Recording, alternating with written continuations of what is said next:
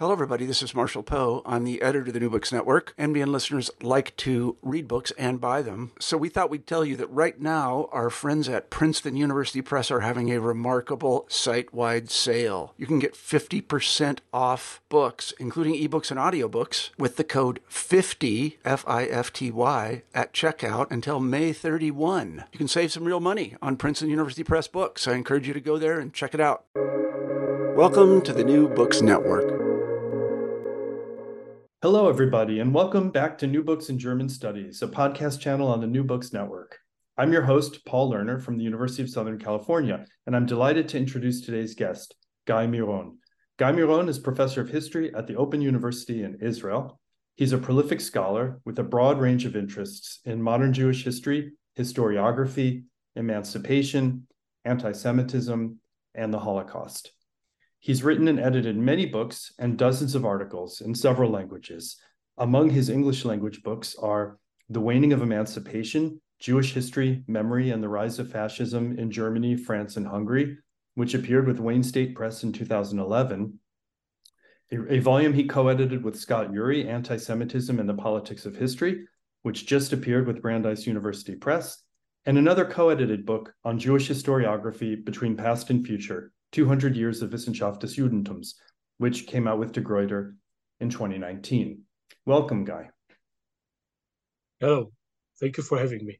It's my pleasure. Let me start by giving you an opportunity to tell the listeners a little bit about yourself, about your path as a historian and your interests and the trajectory which led to your book, which I should mention is called Time and Space and Time Under Persecution, The German Jewish Experience in the Third Reich, which appeared in English translation in 2023 with the University of Chicago Press.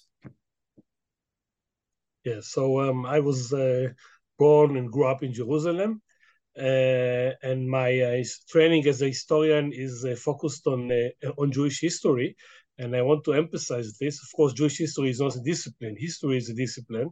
Jewish history is a field, but it's not German history.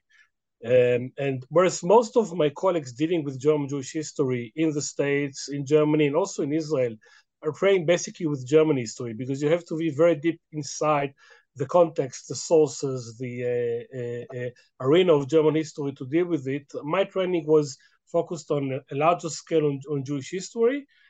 So my tendency is to deal a lot also with a comparative perspective. After reading a few books about German Jewish history, I will read also about Jews in Poland, in France, and even in North Africa and Iraq. And in some of my articles and part of my scholarship, I tend to be more comparative. I think this has to do also with my tendency for a more long, direct question. And even in this book, which deals only with 12 years, I try to ask some of the questions from the perspective of a more long direct. Take some of the concepts that I used and trying to do it in a more wider perspective. My first book, based on my dissertation, which was published only in Hebrew, some articles are published in English, dealt with memoirs and autobiographies of German Jews who left Germany, mostly Nazi Germany, sometimes Weimar Germany, immigrated to Palestine and wrote their life stories in Palestine/Israel. And I tried to use some tools from literature, from different cultural studies, from psychology, from literature, to analyze the way they reconstructed their life stories in a variety of ways.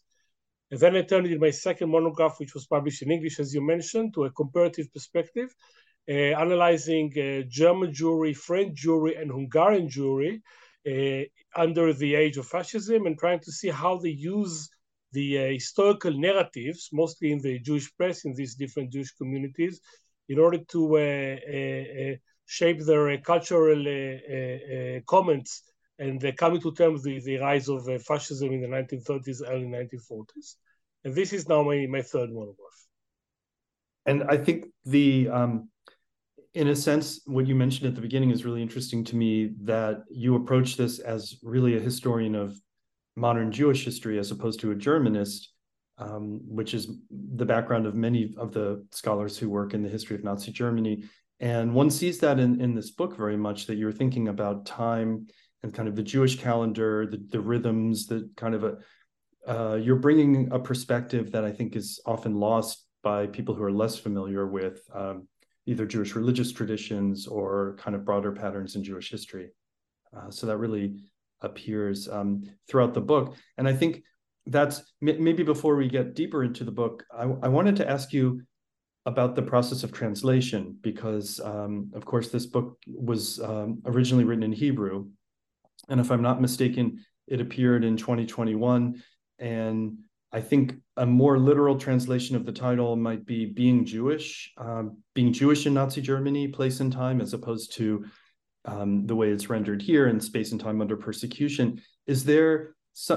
Was that just a choice because of the way it sounds in English, or is there more to the change in title from Being Jewish to Space and Time? I think it's most of the way it sounds in English. I think sometimes if you translate things too literally, it doesn't sound so good in the other language. But I mean, I'm a very native Israeli, I should confess. I mean, English is my second language. I didn't spend a long time in the United States, so I really need a professional translator in this case, and I chose Chaim Watzman. I think he's one of the best, and I really deeply thank him for this professional work.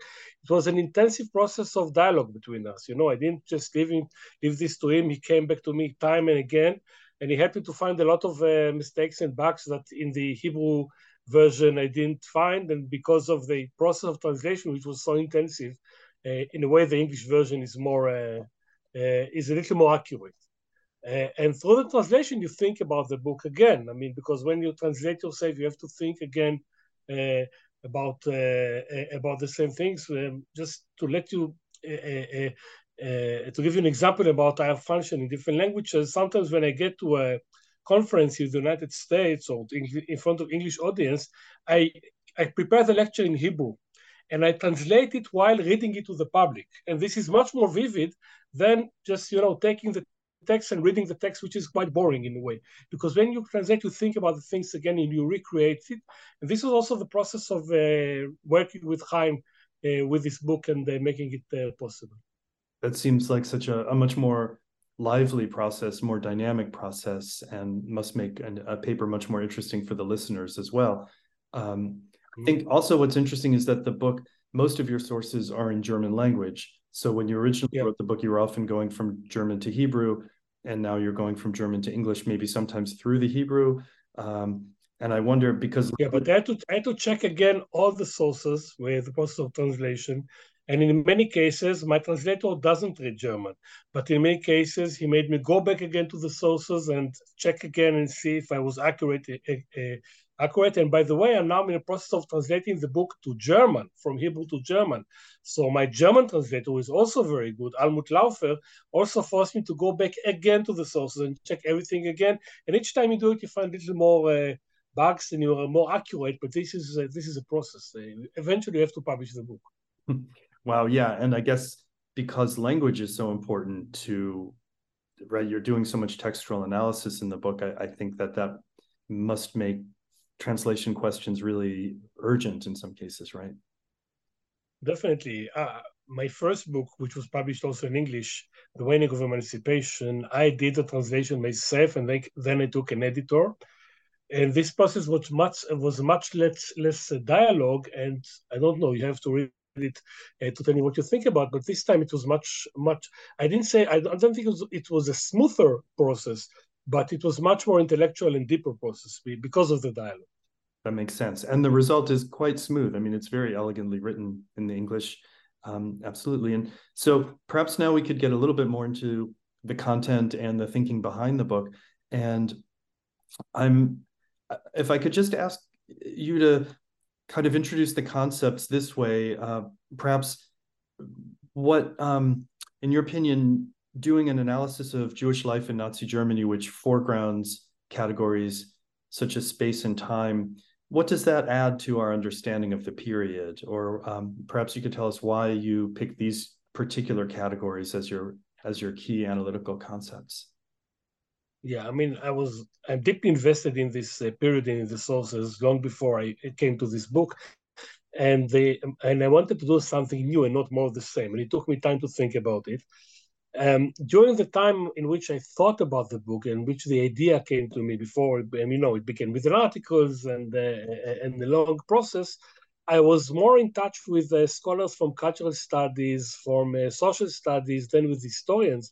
And my challenge was to ask a question which will be of interest not only to other historians of German Jewry or to other historians of Germany, but will interest also my friend who is a sociologist or anthropologist, and will create a dialogue between us. And this was my departure point. And I found that some of their works, of the people dealing with a more contemporary, more theoretical perspective about, current Israeli society or American society or German society and so on, are asking many questions that we historians are not asking. And since the sources in my period, so to say, in the period of German Jews under the Holocaust, and we have to get back to it and maybe explain why the sources are so rich, because we deal with a bourgeois society with a huge cultural fortune, even in this terrible situation. This is kind of a laboratory that I can go back in time and ask the same questions that some of the scholars are asking today about current society. Just to give an example, it was more than 10 years ago that I heard a lecture about the central bus station in Tel Aviv, analyzed through time and space. And I said, if they can do it about the central bus station in Tel Aviv, maybe I can take it to my topics. Initially, I thought mostly about time. This was the initial idea of the project. And this, in a way, continued my previous project about usable past of the Jews in Germany and in other countries. So the chapter about Jewish holidays, the way Jews recreated their calendar, was the beginning of this project. But then I thought, no, it's not enough, because this could be maybe an article, but if I want to deal with calendars, this has to be more theorized, so I have to read about time.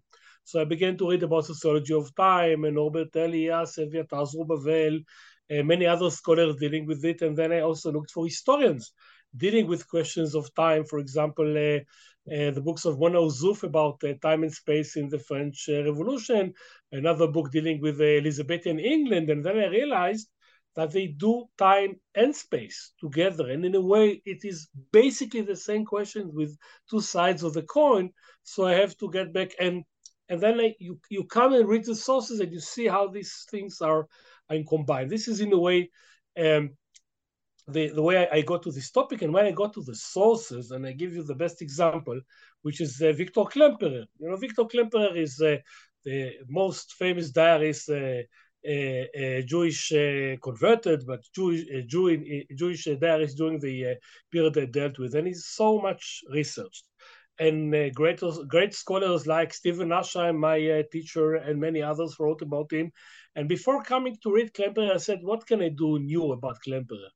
But when I came with this new question, so the questions like Klemperer's Jewish identity or political views were not of my interests. I had much more specific questions to ask him, and I thought I found out that I have a treasure, that I have so many new things I didn't think about. When you come with this new question, with these new analytical tools and use the theoretical literature on the one hand, the social studies scholarship on the other hand, and also the historians that with other periods, and it wasn't done in the period I deal with, this was the frame of reference for me to begin the work. I see that really comes across in the analysis, and that you're constantly drawing on historiography and kind of other theoretical currents to really enliven this particular discussion.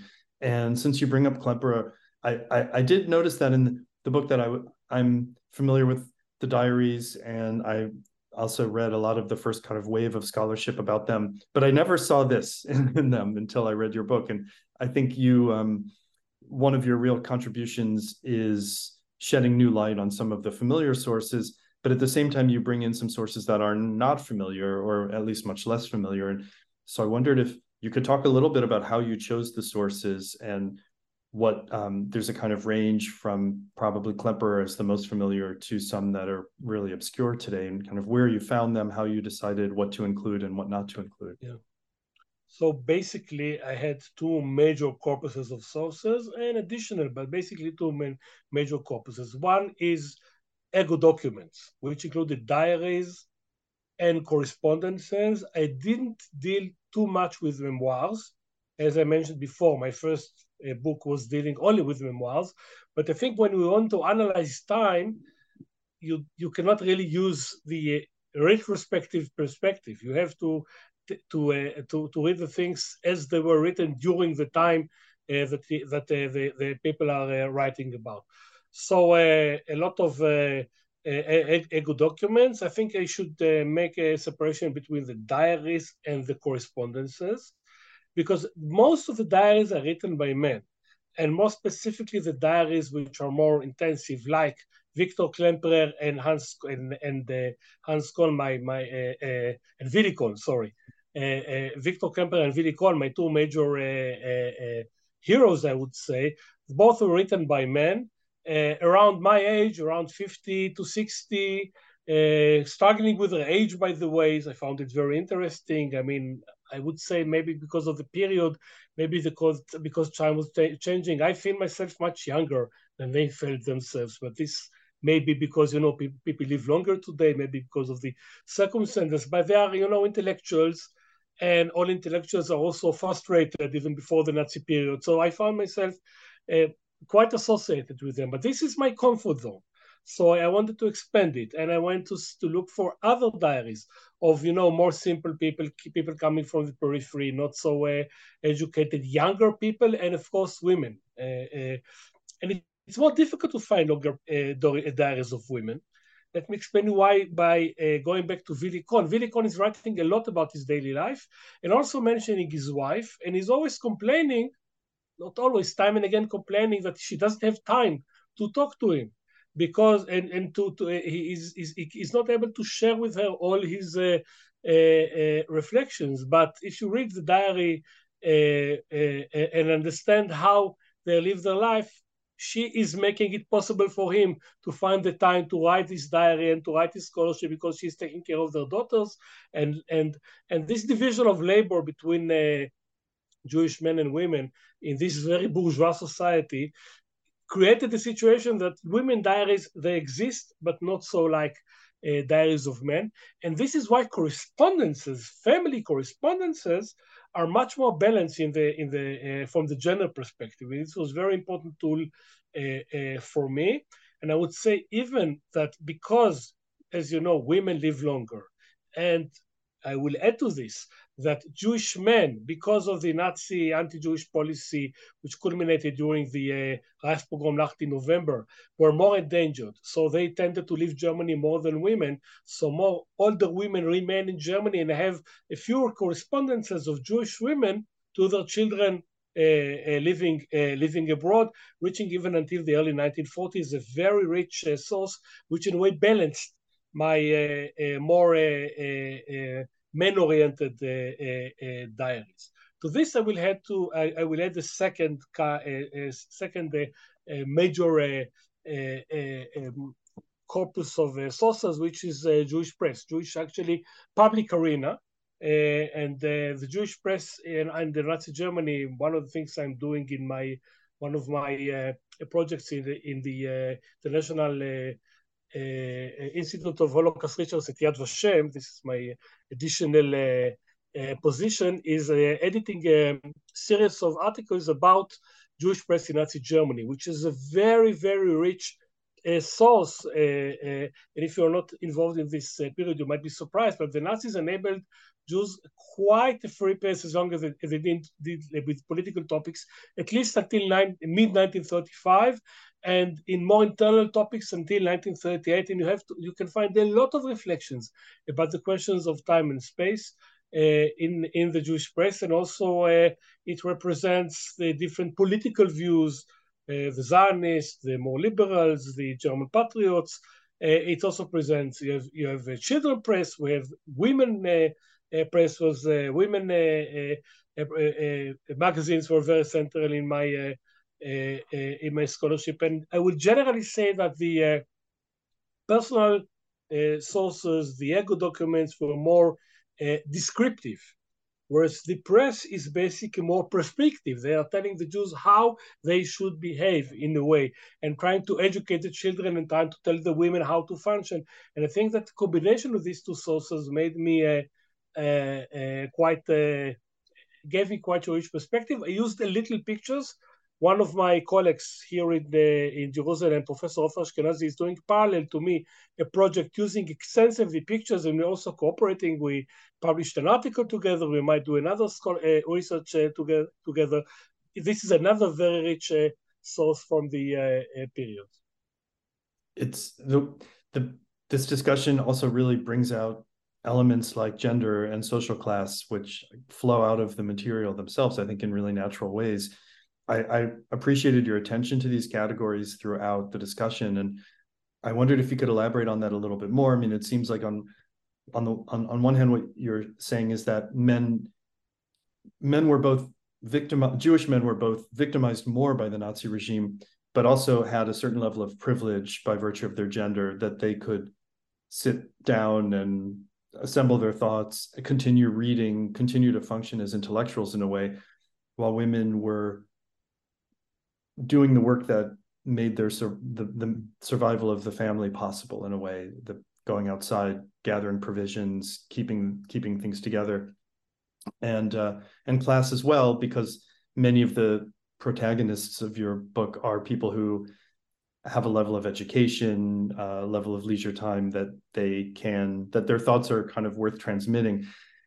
And so I wondered if, how class really functions in, it seems that class and gender are very connected to space and time in all kinds of ways in the analysis. And I wondered if you could elaborate on that even more.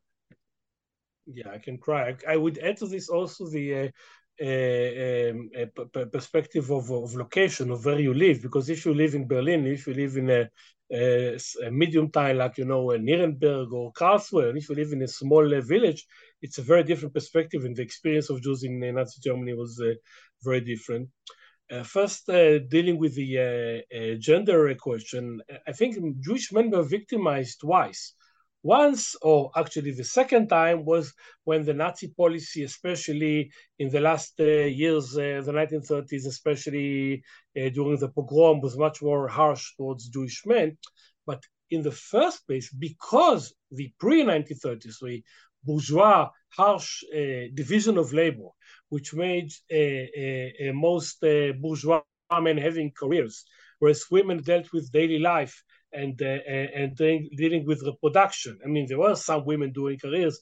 There were some women, Jewish intellectuals, Eva Reichman, and a few others, but mostly Jewish men had more to lose. So for Jewish men, and Miron Kaplan is writing it in their fascinating social history analysis of this period, which were much more traumatized already in 1933 because the routine was much more severely and violently cut, whereas for most of the Jewish women who had to take care of daily life, domestic life, children, they continued in more difficult situation, but they continued their daily life, whereas the Jewish men had to reinvent themselves, even in the condition of 1933, before the pogroms, before the concentration camp. And this also encouraged them to write. I mean, I think that definitely Klemperer and Kohn, which wrote the diaries even before, are much more invested in writing their diaries after 1933 because of this cultural shock, because they're in a way more offended. In a way, writing diaries is the way of the bourgeois, intellectual, educated person to express his helplessness, in a way, whereas Jewish women in a way are less helpless, at least in the first years. And when it comes to agency in the more practical sense, this is expressed in the correspondences where women are very active, mostly as mothers, as siblings writing to relatives, and they are very active in correspondences, not less than men.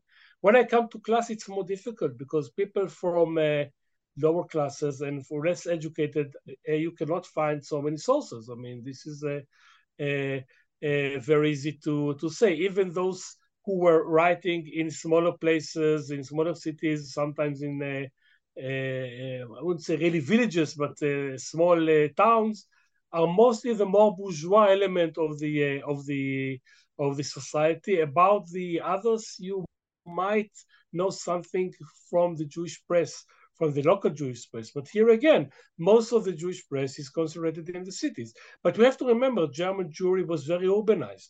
1/3 of all German Jews lived only in Berlin in 1933. And if you go to 1938, it's even more than 1/3, maybe 40, 45%. So also the representation in relative numbers is different. Right. And I wondered if you could also talk a little bit about how space, as you describe it in the book, really narrows for German Jews, and kind of what the experience of a more constricted space, how that was perceived, how that was expressed in some of your sources. Yeah, so my analysis of space, which is the first part of the book with 3 chapters, is always tension between, on the one hand, the narrowing of the space because of the Nazi persecution policy and the social atmosphere on the one hand, and on the other hand, the agency of Jews struggling to recreate their space even though this terrible circumstance. And this tension is a very fundamental topic I was interested in, because if I was dealing only with the Jews as victims, I think it would be less interesting and innovative. I mean, the tension between the two. And I said that writing the diaries is expressing helplessness, but writing a diary is also expressing agency.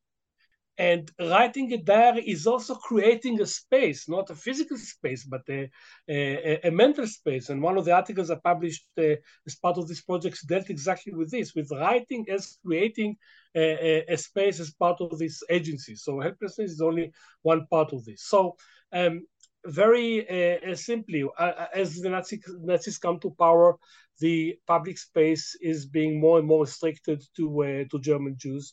It's very different in different places. Actually, in Berlin, in the bigger cities, it takes more time, and Jews can be more flexible and more seen in the public space until the even the late 1930s. In smaller places, it's much more immediate and total. I mean, you could find places that after a few weeks of the Nazi regime, the central and only Platz in the city is called Adolf Hitler Platz, and it is forbidden for Jews to be in Adolf Hitler Platz, which means they have to be close at home and maybe in their small personal yard and don't have a public space anymore. But if you go to the major cities, it's very different. It's not only the street, but you can think about many other public spaces. I'll give one or two examples. I had part of the first chapter dealing with public spaces is dealing with libraries. We talked about intellectuals. So for Kohn and Klemperer being scholars in the 1930s, the library was actually the center of their daily life. And the experience of being expelled from the library step by step is a terrible experience of narrowing not only their physical space, but also their mental space and the way they create their daily life. And both of them were traumatized and victimized because of this on the one hand, and each one of them find a fascinating way to reinvent himself and his daily routine as a scholar and an intellectual after this happened. I mean, Klemperer said, okay, I cannot continue my research about French literature in the 18th century because I don't have access to these sources anymore. So I will write my curriculum vitae, and I will write about my personal life and create it as a scholar, and I will write about the Nazi language as a scholar, and I will write in my diary a lot of insights about any book I can find as a scholar. By the way, he wrote a lot about books about Zionism and Jewish history, not because he was interested in them, but because this is the material he found. So he wrote about it. If he would find books about Chinese history, he would do it as well. This was his way to survive and to recreate his agency. Another topic that I found fascinating in Klemperer's diary and also in additional sources dealt with the experience of driving. I mean, this is 1930s, part of the Nazi revolution is the autobahns and the expanding the possibilities of many Germans to drive. And some of the Jews initially joined this revolution. And Klemperer is acquiring a driving license in 1934, 35, and he's writing so much about his driving. This is exactly what, if you read Klemperer in the more traditional way, looking for his political views or Jewish identity, you would just skip this part about driving because it's not interesting. But if your question is space, this is the most fascinating experience to read about his driving experience as initiative of creating space, and then about how he's so much victimized in late 1938 when as a Jew he cannot drive anymore, and then it is converted to Ausflugs, to going in the evening with his wife for long night walks until the night curfew for Jews is forbidden to go out until 9 or 8 p.m. Again, struggling to recreate or to use maximum space possible in spite of these circumstances. And again, you can find a lot of expression to this also in the other sources in the press, in the correspondences.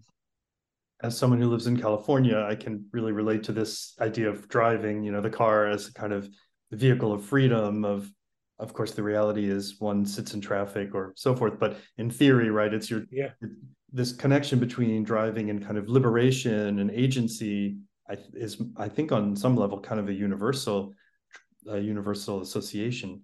And I see. Yeah, I commute every day from Jerusalem to Ra'anana.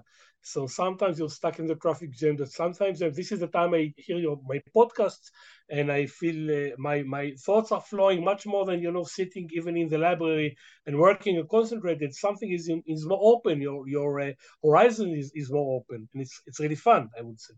Absolutely, and it also. And after 1938, some time and again, Klemperer is dreaming about his car. I mean, it became something so intimate for him. And I was thinking along the same lines at the height of COVID restrictions, when so many spaces were sealed off, there's at least walking, right? Suddenly everyone's walking and experiencing the city that way and seeing things in their neighborhoods they hadn't seen before. But walking, just like for some of your protagonists, walking kind of becomes a last resort when physical spaces are often closed. Walking is the last resort before it's even impossible to do this, or you don't do it anymore because you don't feel safe. And then the last resource is the domestic space and being close at home. And since you mentioned COVID, I would say that I finished writing the book in Hebrew before COVID, but all the process of editing it was during the period of COVID.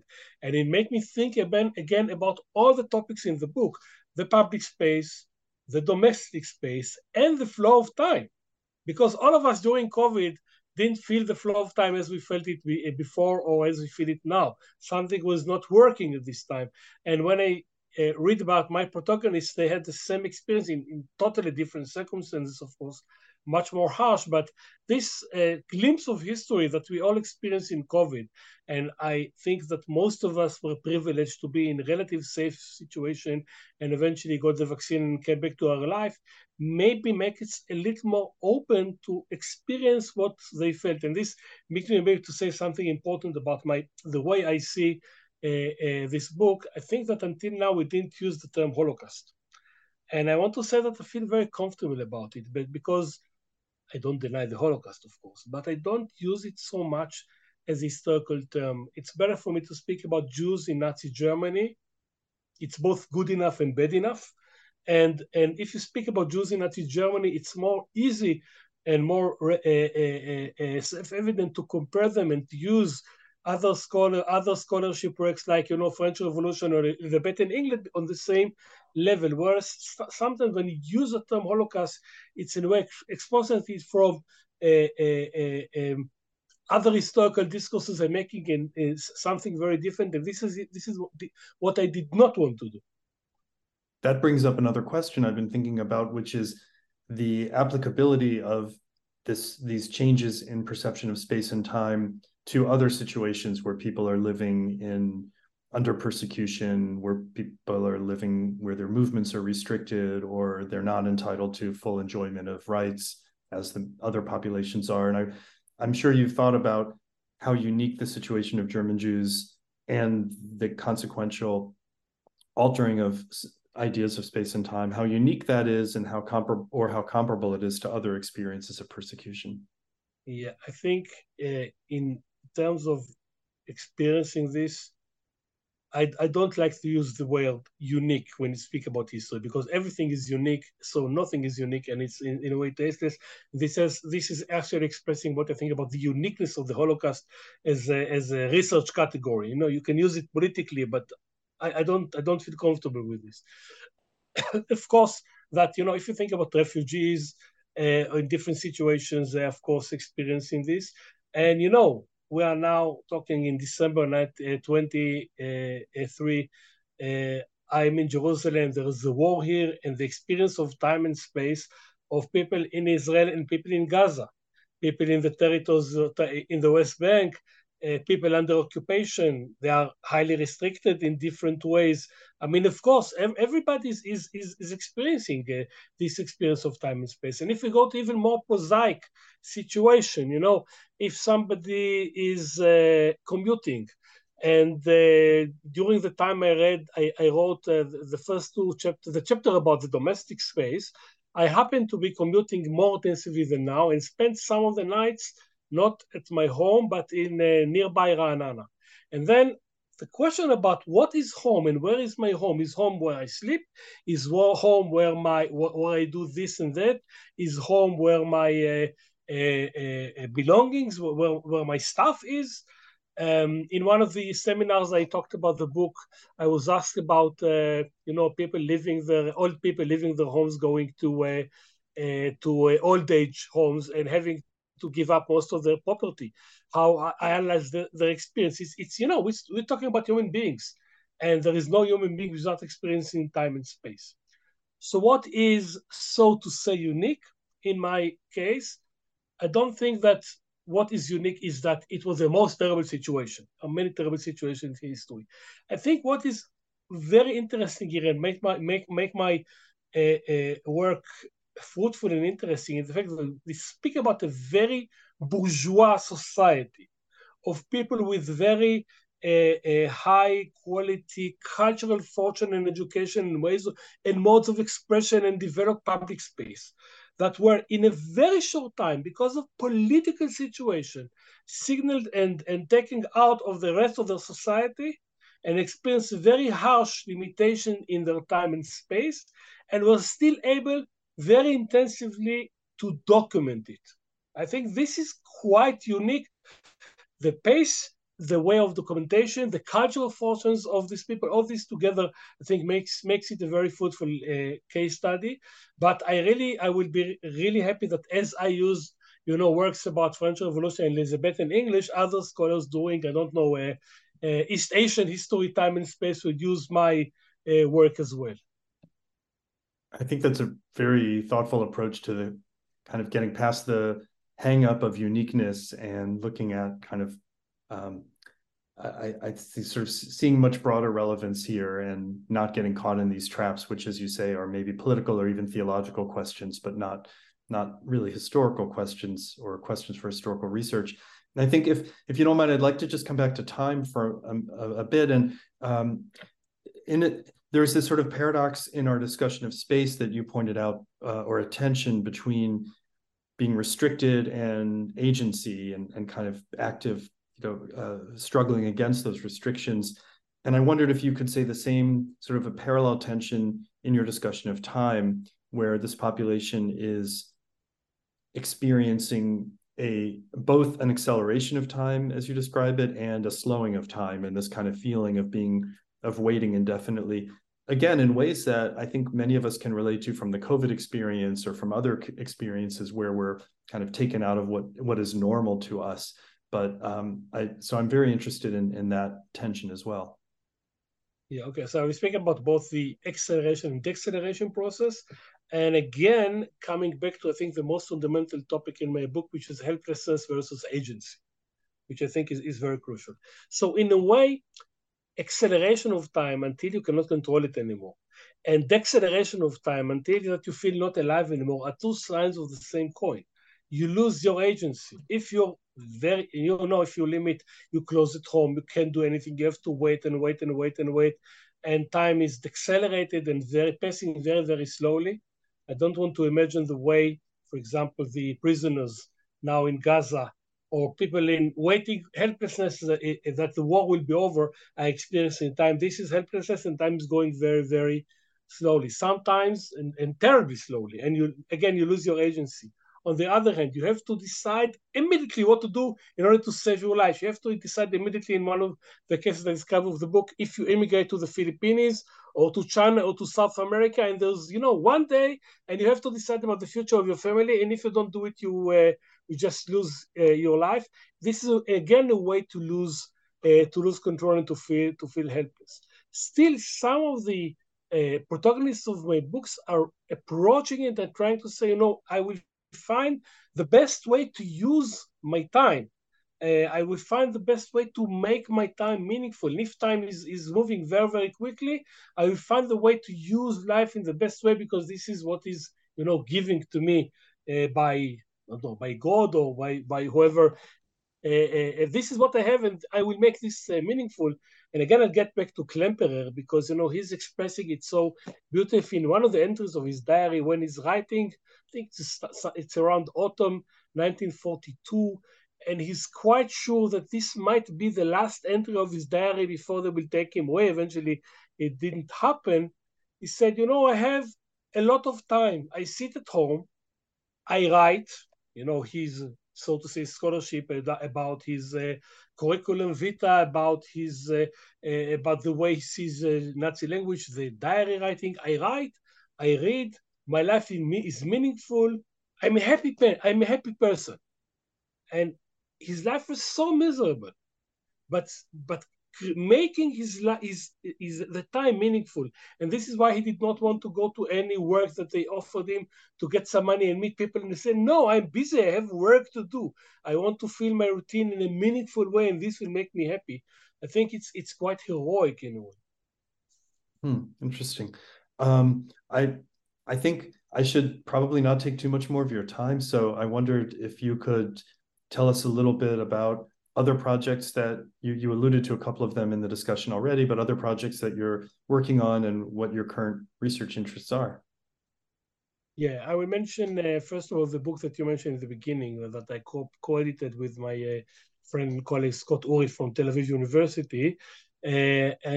And just now, when there's, again, a lot of discourse about anti-Semitism, we published a book of articles relating to the thesis of David Engel about using or not using the term anti-Semitism, and what exactly do we mean when we use it, and maybe we shouldn't use it anymore. And there's a bunch of articles dealing with it. And in this case, I must confess, I was quite happy to be the editor and not one of the contributors, because I'm still not sure what I think about this question. In a way, if you ask me about current anti-Semitism, what I think about the position of Jews today, my answer will be, I'm a historian, let's talk about it in 70 years. Still, I think this book dealing with various questions, and we collected the ideas of many scholarship, was very interesting. And my next project that I hope to do with my colleague Ofer Ashkenazi that I mentioned, will get back to this period. And in a way, it was created from part of the dealing with space and trying to go deeper from the top to the context of environment and nature, and to ask how German Jews experienced the environment and nature as part of belonging to Germany. Even if we go back to the Kaiserreich, the late 20th century, all the process of Naturschutz in Germany versus urbanization, how the Jews were part of this or not part of it, and then how it developed until the Nazi period. Here, I think also we can do it from the perspective of the individuals and the perspective of the community, and also using, like I mentioned before, more visual pictures. I hope this will be my next project. This is what we plan. That's something I very much look forward to. And it seems to me that it's about time to bring more of an environmental perspective to this period of history. And I think the results of this research should be really broadly relevant. So it's exciting to hear about that. So yes, I want to thank you so much for your time. It's been really a pleasure to discuss this, to read this book, to spend some time with it, and to have this discussion today. So thank you very much, Guy. Thank you, Paul.